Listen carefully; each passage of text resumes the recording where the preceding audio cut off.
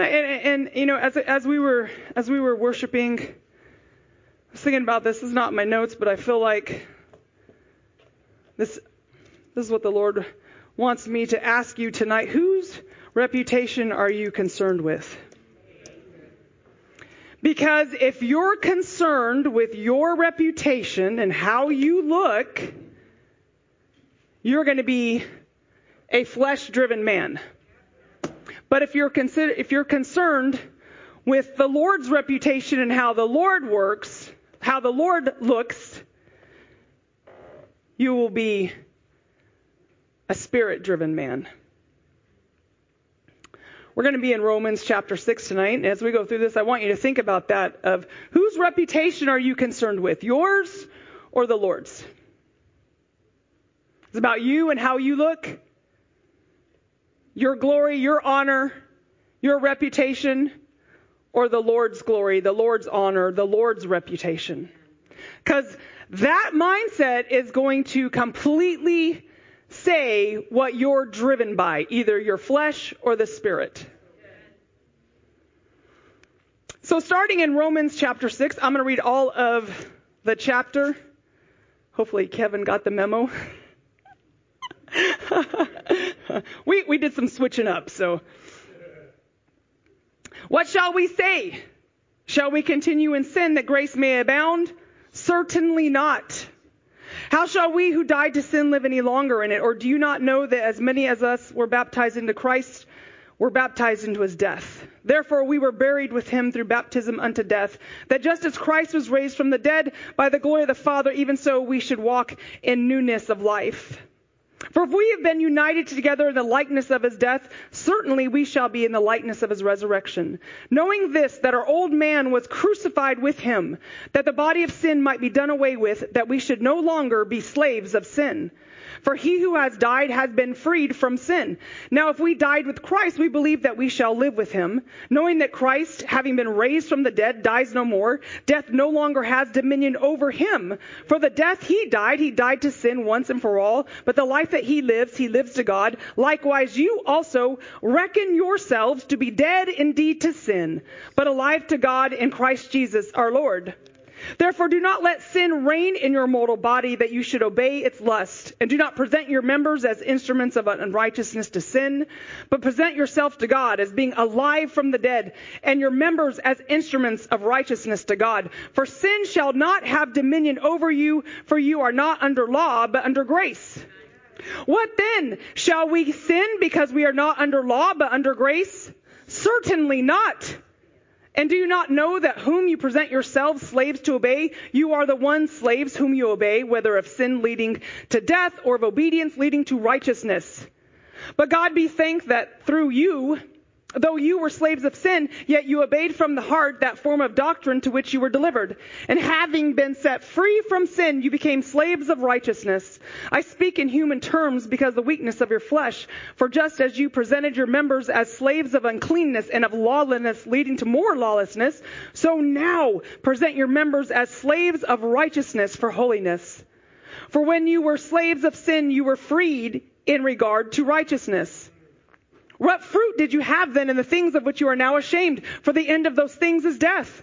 But now having been set free from sin and having become slaves of God, you have your fruit to holiness and the end everlasting life. For the wages of sin is death, but the gift of God is eternal life in Christ Jesus our Lord. So Romans 6 here, and he's telling us there's an old flesh, that's Adam, and a new creation in Christ. And whatever one you give yourself over to, you become a slave of.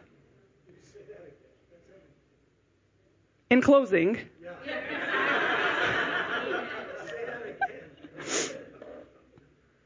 Romans 6 here is telling us the old flesh, that the old man, that's Adam, versus the new creation in Christ. And whatever you give yourselves over to, you become a slave of.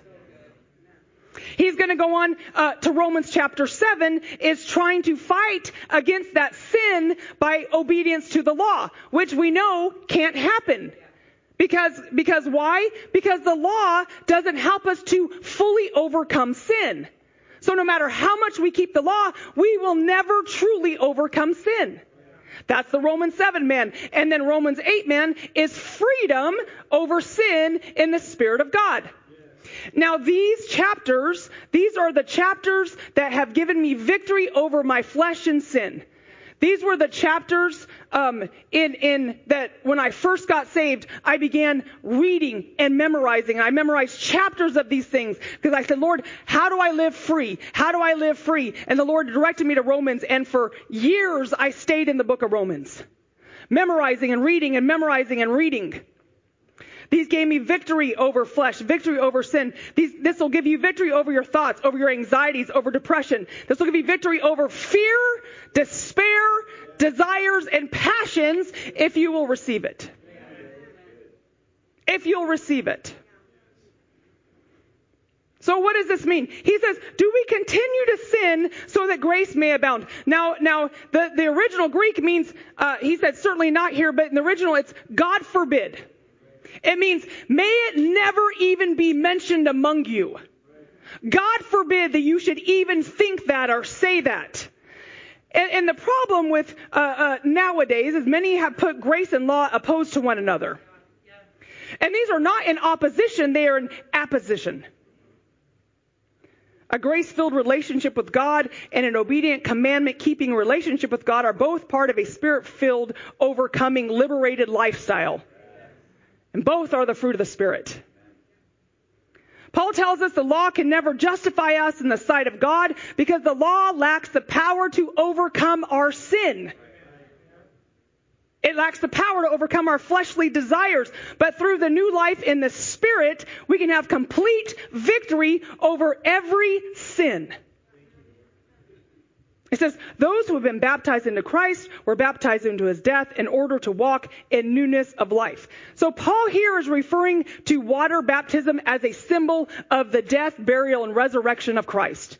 And so he says, when you are baptized in water baptism, he said, you are showing, it's more than symbolic, people. This is a covenant relationship. So it's showing the world that I have died with Christ and I went under the blood and I came back up a new creation.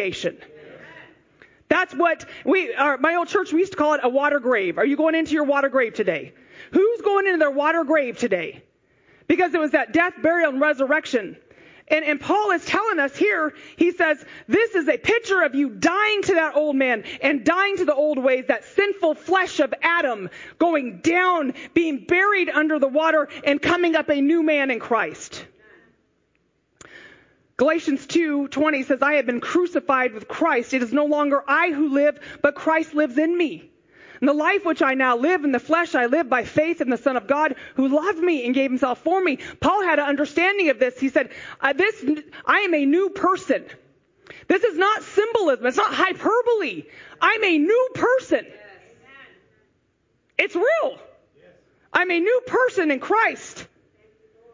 And there's something magical that happens in the waters of baptism. It is God's will. It's his plan. And it's a tangible display of death to ourself.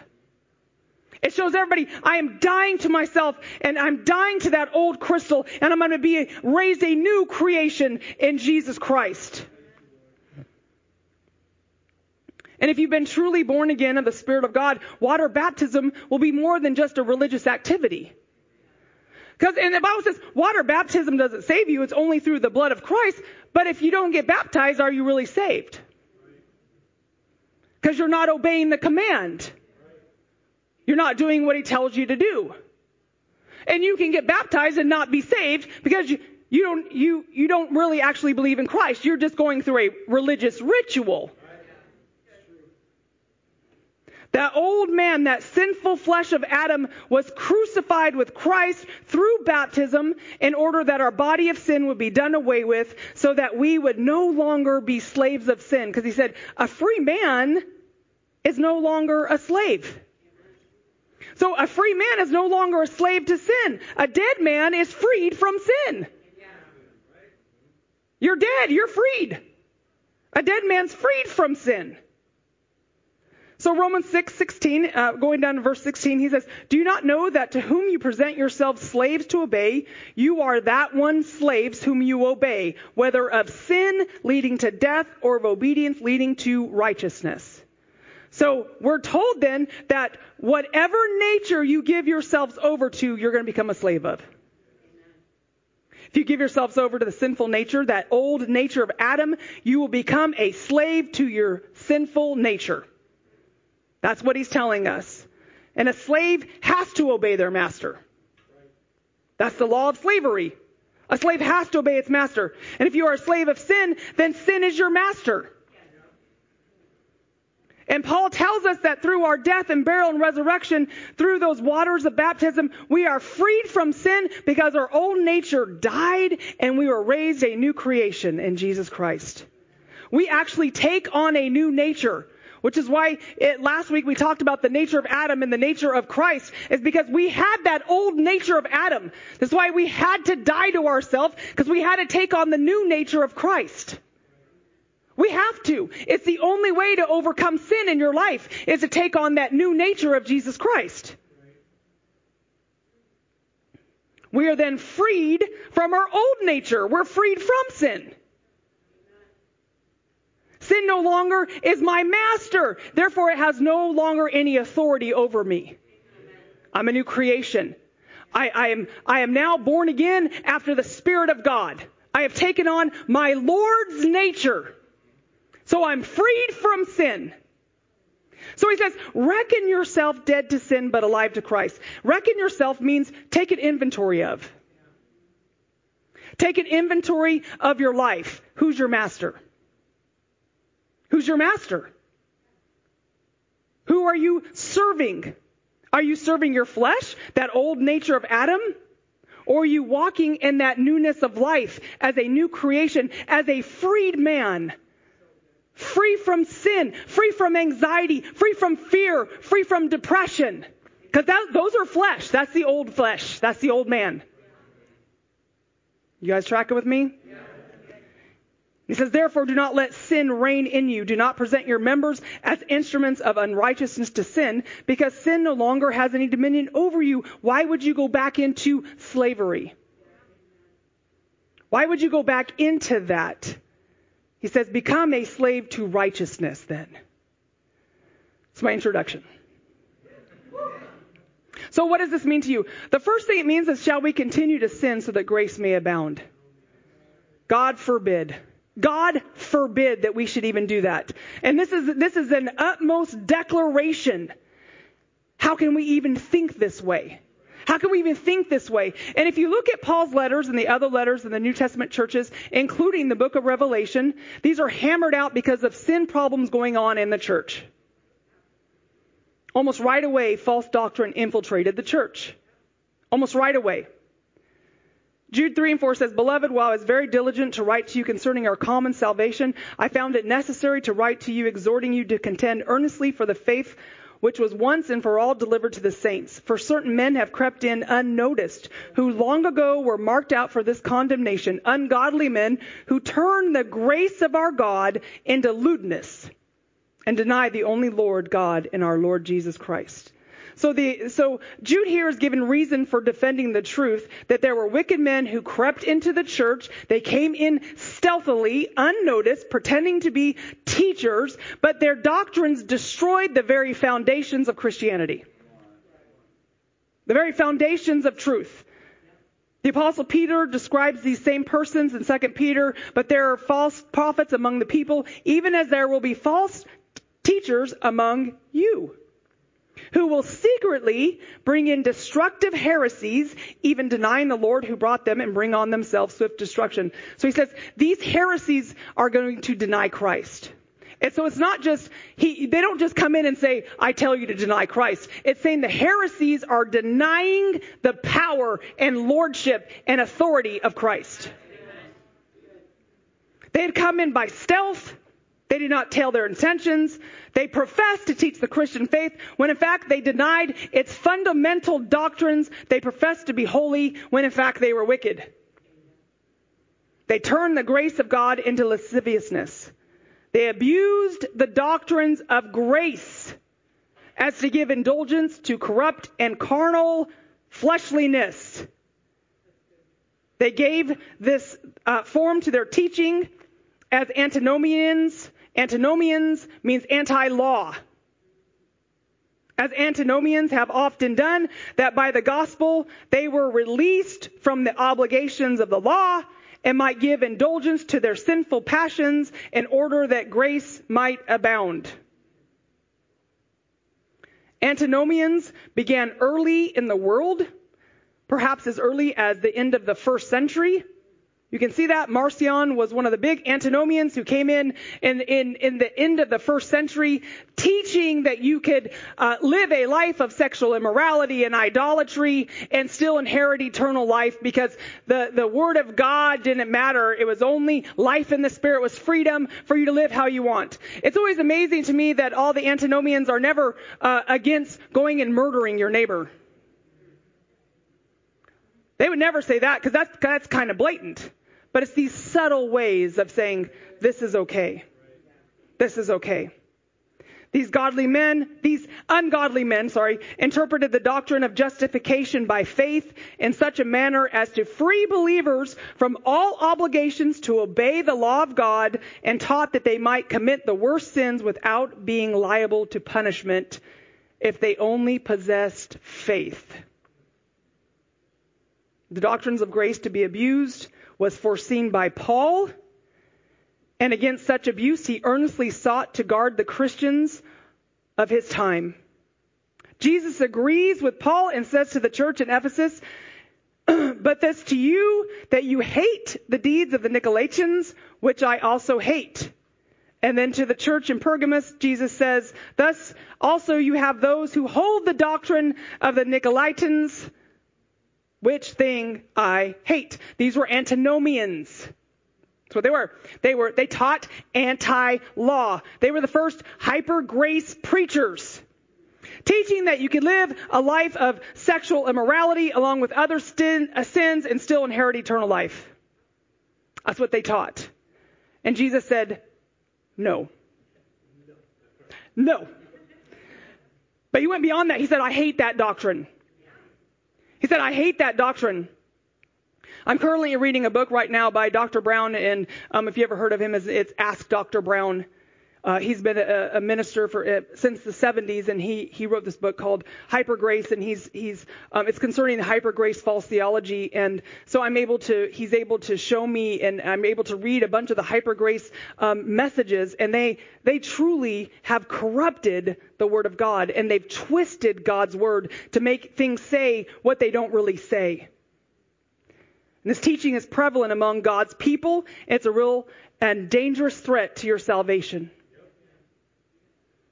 Grace is beautiful, and it's meant to be a power source in our life. It's not just the forgiveness of sins. It's the power to overcome the flesh in this life. We don't abuse this wonderful and awesome gift of God. So first things first, we need to get radical with our flesh. Jesus said, if your right eye causes you to sin, pluck it out and cast it from you. For it is more profitable for you that one of your members perish than for your whole body to be cast into hell. And if your right hand causes you to sin, cut it off and cast it from you. For it is more profitable for you that one of your members perish than for your whole body to be cast into hell. So Christ here, he's not actually saying go and cut your arm off. But he's saying you need to take drastic measures with your flesh. If something causes you to sin, get rid of it. Whatever's causing you to sin, I don't care if it's a family member. I don't care whatever books you're reading, whatever TV you're watching, whatever movies you're going to, whoever you're hanging around, whatever things you're doing that's causing your flesh to stumble, get rid of it. That's what Christ is saying. This was also the heart of Paul. 1 Corinthians 9, it says, do you not know that those who run in a race all run, but one receives the prize? Run in such a way that you may obtain it. Now he said, there's a way to run and a way to obtain this. And everyone who competes for the prize is temperate in all things. Oh, they're temperate. Now they do it to obtain a perishable crown, but we for an imperishable crown. Therefore I run thus.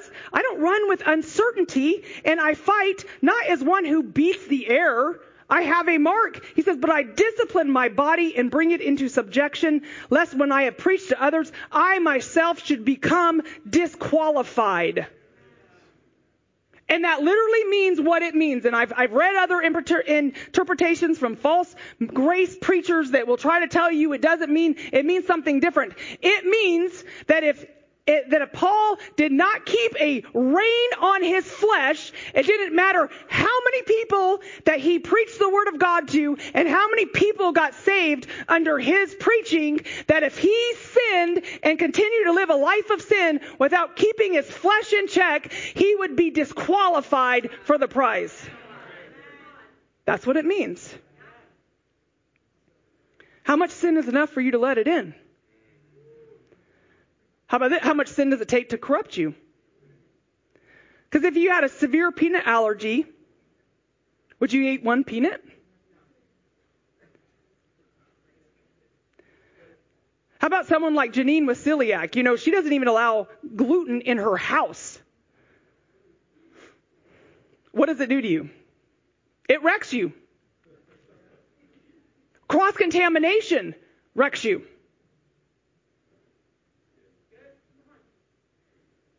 How much is okay? How many cancer cells are okay? Why do you view sin as an offense to God? There's no such thing as a carnal Christian. You can't live in a life of sin and inherit eternal life. Don't be deceived.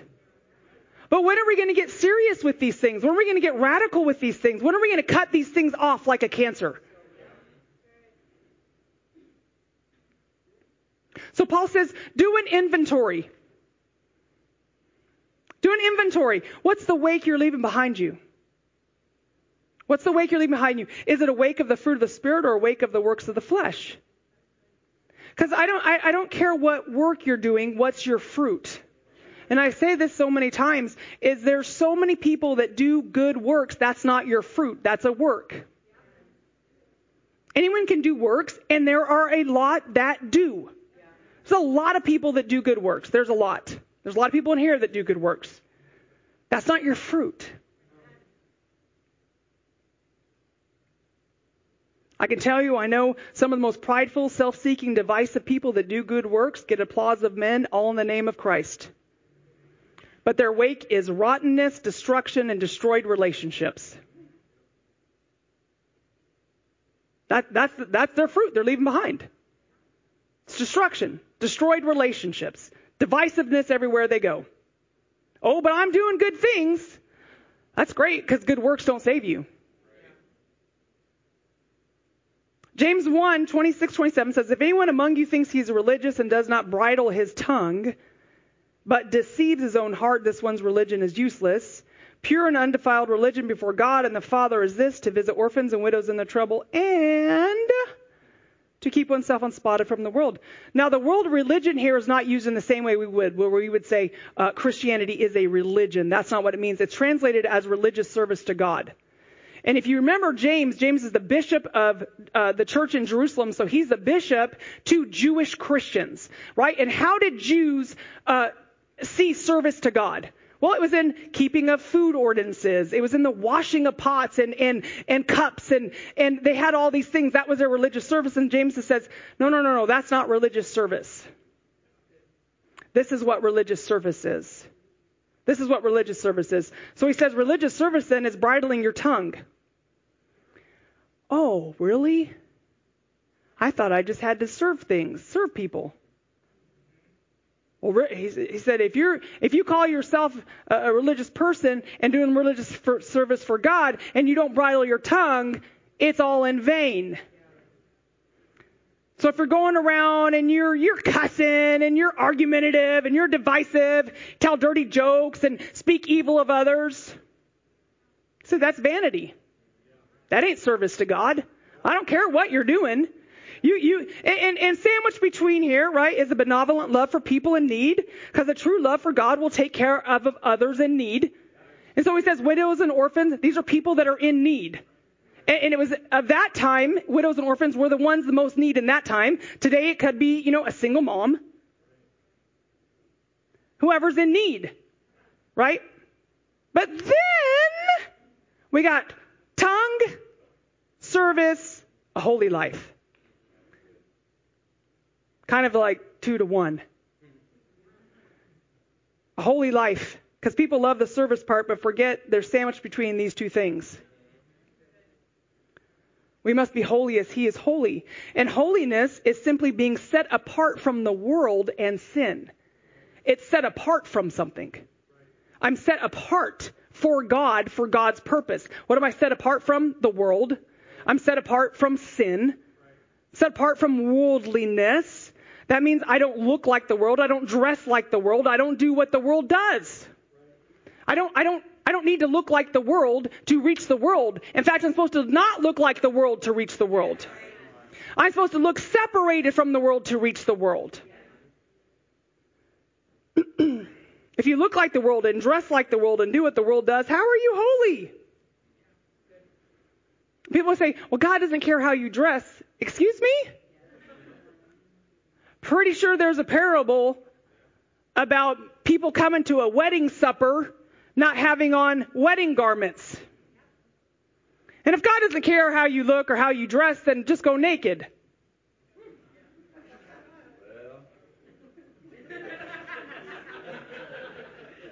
That's not right. Because we are to be pure, spotless bride. Unpolluted from the ways of the world. And there are way too many Christians that look just like the world.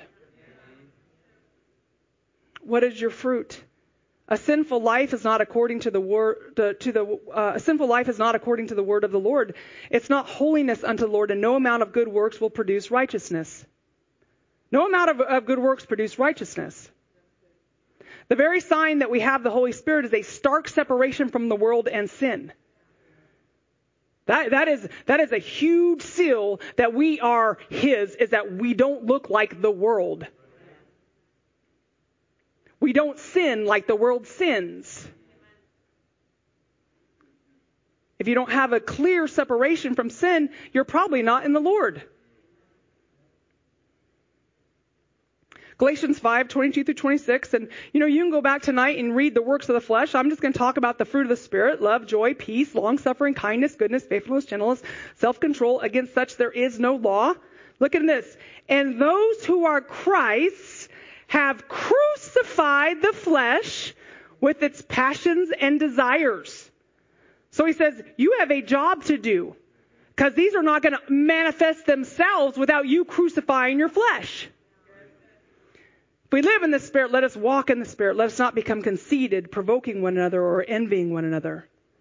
Love is agape love, which seeks the highest good of another without motive of personal gain. That's what love is. Joy, the feeling of gladness based solely on your nearness to Christ. That's why we can have joy in every circumstance. Peace, the rest of heart and mind based on your relationship with the Lord. It's a freedom from fear and anxiety. Isn't that interesting? So I know when I am not in peace, I'm operating in the flesh. I know when I have anxiety, I'm operating in the flesh. So that's not of God. Peace is of God. Peace is the fruit of the Spirit. Long suffering is endurance, patience, slow to anger or despair. Slow to anger or despair.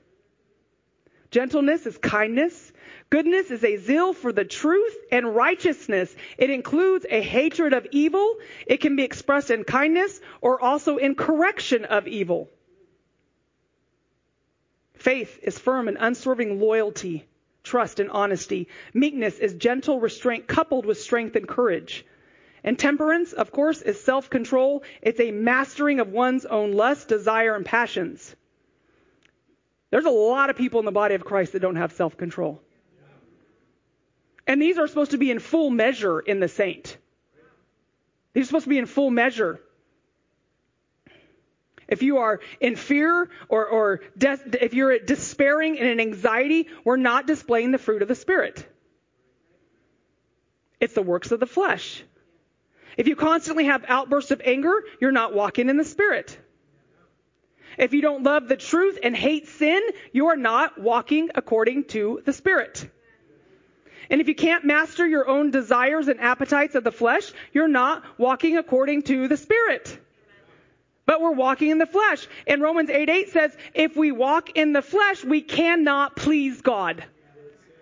So I know when I'm in the flesh, I can't please God. Because what pleases God? Faith. Faith in what? Faith in Christ. Faith in Him. Faith in His Word. Faith in what He tells me. Faith in His Spirit. Some people can only keep it together for a while and then they go off. I have people like this in my own family. And it's hard for me to be around them. It truly is. It's hard for me to be around them. Why? Because they display to me that they can't control their flesh. They can't control their flesh. Why can't you control your flesh? Well, you're not walking in the Spirit. Are you a quarrelsome person? Are you always looking to quarrel with someone? You fight, defend your position? Are you antagonistic? Do you cause strife and division? Do you have envy or jealousy or greed? Do you operate in drunkenness? This is a fruit of the flesh. It's the fruit of fleshly, sinful man. And the Bible says, if you continue to act according to that sinful nature, you will once again be enslaved to that. That's what he says. That's why he's telling you, listen to me. This will change your life if you will do what God's word tells us to do. He says, listen, I don't want you to be a slave of sin. Don't go back to these things. Control your flesh and walk according to the Spirit, and you're going to have victory in this life. Lives are at stake. And God has a standard. And that's the problem with today. We're like, oh, God doesn't care. Yes, He does. God has a standard. You know, when Pastor Matt and I, when we got married, and he would even say from his end, neither one of us were the standard in a marriage. I had baggage. He had baggage. Now, he had never been with anybody before physically or sexually, but he would tell you he gave his heart away. He had things. You know, so when we came, we were not the standard for marriage. God has a standard. He has a standard. And we don't want to like, God doesn't have a standard. Yes, He does. Do we read the same Bible? God has a standard. Now in our marriage, I believe that we're meeting God's standard. I obey my husband, and he loves me as Christ loves the church, and we honor each other. We work things out quickly. We are quick to forgive. We give each other grace. So now in our marriage, we're meeting God's standard for a marriage.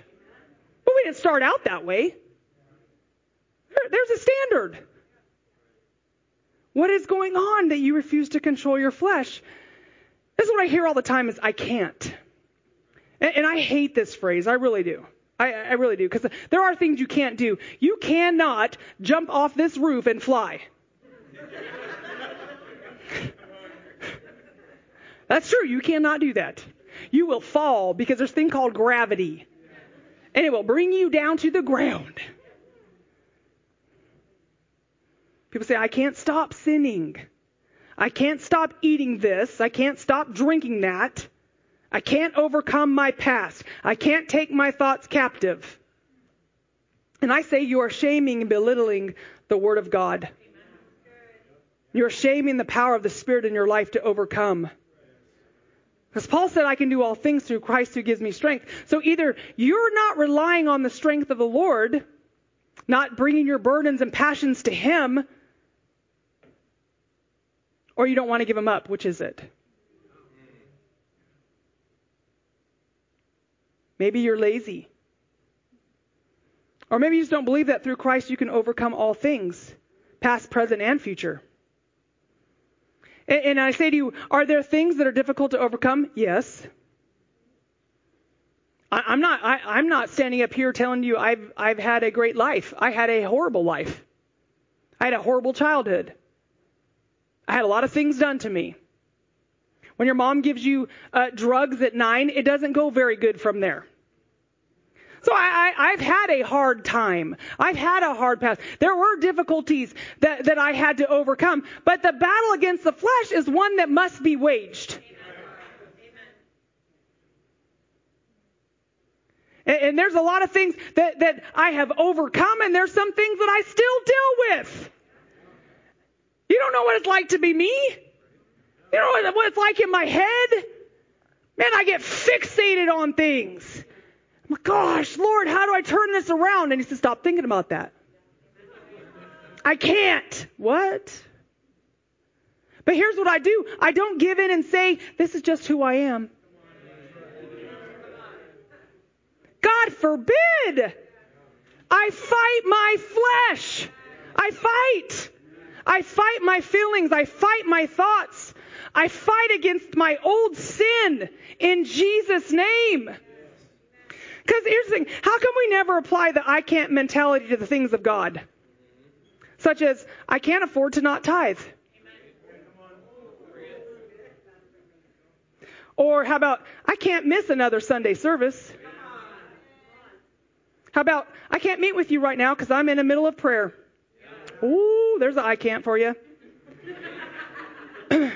How about this? I can't eat that today because I'm fasting. How come we don't apply the I can'ts to the things of God? Why is it always that old nature? Here's the end of the matter. Paul is trying to help us gain the victory in this world. Whatever you give yourself over to, either the fleshly man Adam or the new man in Christ, you will become a slave to. And you will either be a slave to your sin or you will be a slave to righteousness. So he says, reckon yourself dead. Dead. Reckon yourself dead to sin. The old you died. That old person that you were, they're dead. Now, if you lived a life like me, I'm okay staying dead. I don't want anything to do with who I was. And if y'all knew me back then, you would not recognize me. I didn't like who I was. I didn't like the way I thought. I didn't like the things I did. I didn't like the places I went. I didn't like the people I hung out with. I don't like the old me. So I don't want anything to do with the old man. I don't. Because there's nothing good for me there. And so when I'm going about my day and an old crystal thought pops up, I'm like, oh, gross. No, in Jesus' name, I hate that person. She's dead. She's dead. I don't even want to identify with anything I did before Christ. I don't want to identify with anything of who I was before Christ. If someone comes up and says, don't I know you? I don't think so. Did we go to high school together? Probably not.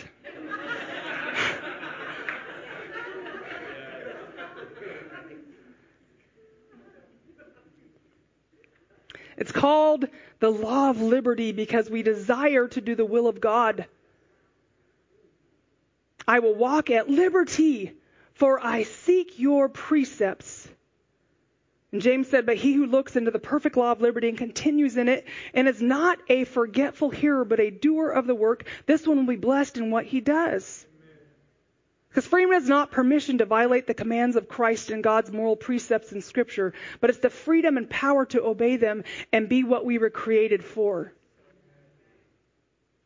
Galatians 5:24, and those who are Christ have crucified the flesh with its passions and desires. No, I can do all things. I can overcome all things.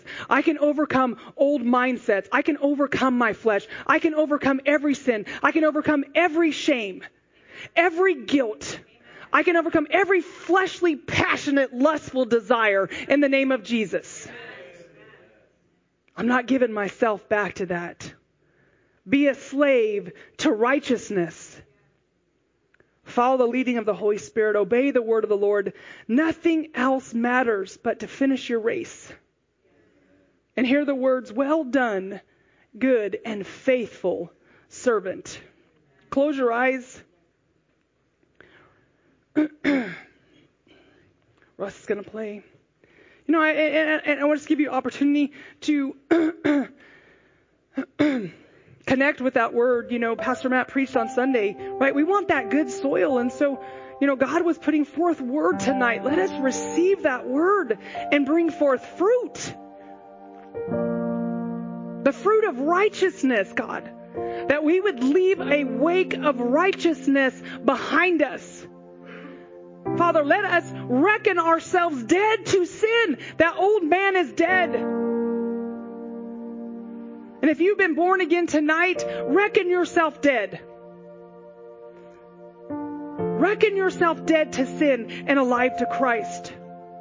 Say, you know what? That's not me. When the enemy comes at you and is tempting you, say, no, I'm dead. That man's dead. I'm a new creation in Jesus Christ. Why don't you just give yourself a new name? Call yourself something else. I don't care. Whatever you have to do to know that you're a new creation in Christ. And if you're here tonight and you do not know Jesus as your Lord and Savior, you've never been born again, and you said, I can't overcome my sin because I don't have the Holy Spirit. Because truly you cannot overcome your sin without the Holy Spirit in your life. And if you want to make a commitment to the Lord tonight, you want to be forgiven of your sins, call out to Him and say, Lord, forgive me my sins, God, and make me your child tonight, and give me the Holy Spirit, God, that I can be victorious in this life over my sin. And He will do it. If you just repent, turn away from that old sin and say, Lord, make me a new creation. That's God's desire. That's God's will for you, to be a new man in Jesus Christ. If you've been far away from Him, just make this time to come running back to Him.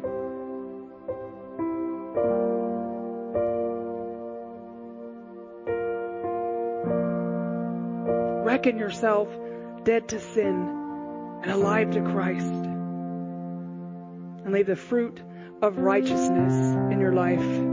Father, we thank you for this word, God. Let it go down deep into us, God, that we would just be continually transformed and renewed by your word. Father, let us reckon ourselves dead and alive in you, God. And we can overcome all things.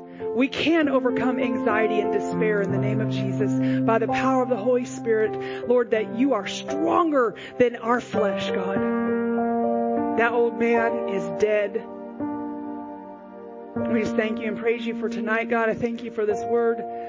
Lead us, guide us, and direct us by it, God. Bring us back here on Sunday in the name of Jesus. Amen. Hey, we want to thank you so much for being online with us today. I want to remind you, if you're not a follower on Facebook, please like our page on YouTube. Please subscribe. Follow us on Twitter. Tell all your friends. Continue to watch online. We thank you for watching. We love you so much. Have a great day.